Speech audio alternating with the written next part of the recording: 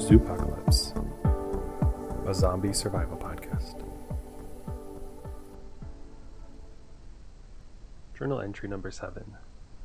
We discovered a strange trend in the bodies of the early zombies. The early zombies, as defined by their apparent level of decay, have large circular marks on their skin. At first, they seemed like normal cuts or scrapes from the environment or run-ins with other people, but then we continued to notice them only on the early zombies. We have a very non-scientific process for grouping them, usually simply new and old, but sometimes it's also about what the zombie is wearing. There's a stark difference between pre-apocalypse zombie wardrobe and post, namely survival clothing versus fashion. In some cases, we get extra details by the state of the pre-turned body, such as body weight, wear and tear, and cleanliness.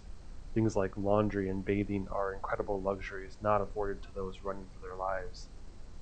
Occasionally we'll pull out some pop reference to a type of zombie based on its movement style, but really it's about whether they are fresh or not.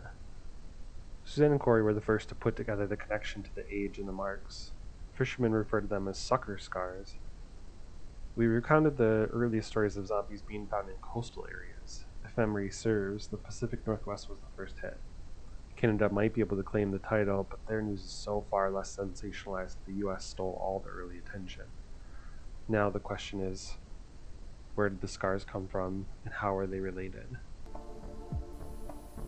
Voices provided by Suzanne Ackerman, Chad Luckner, and Adam Botsford.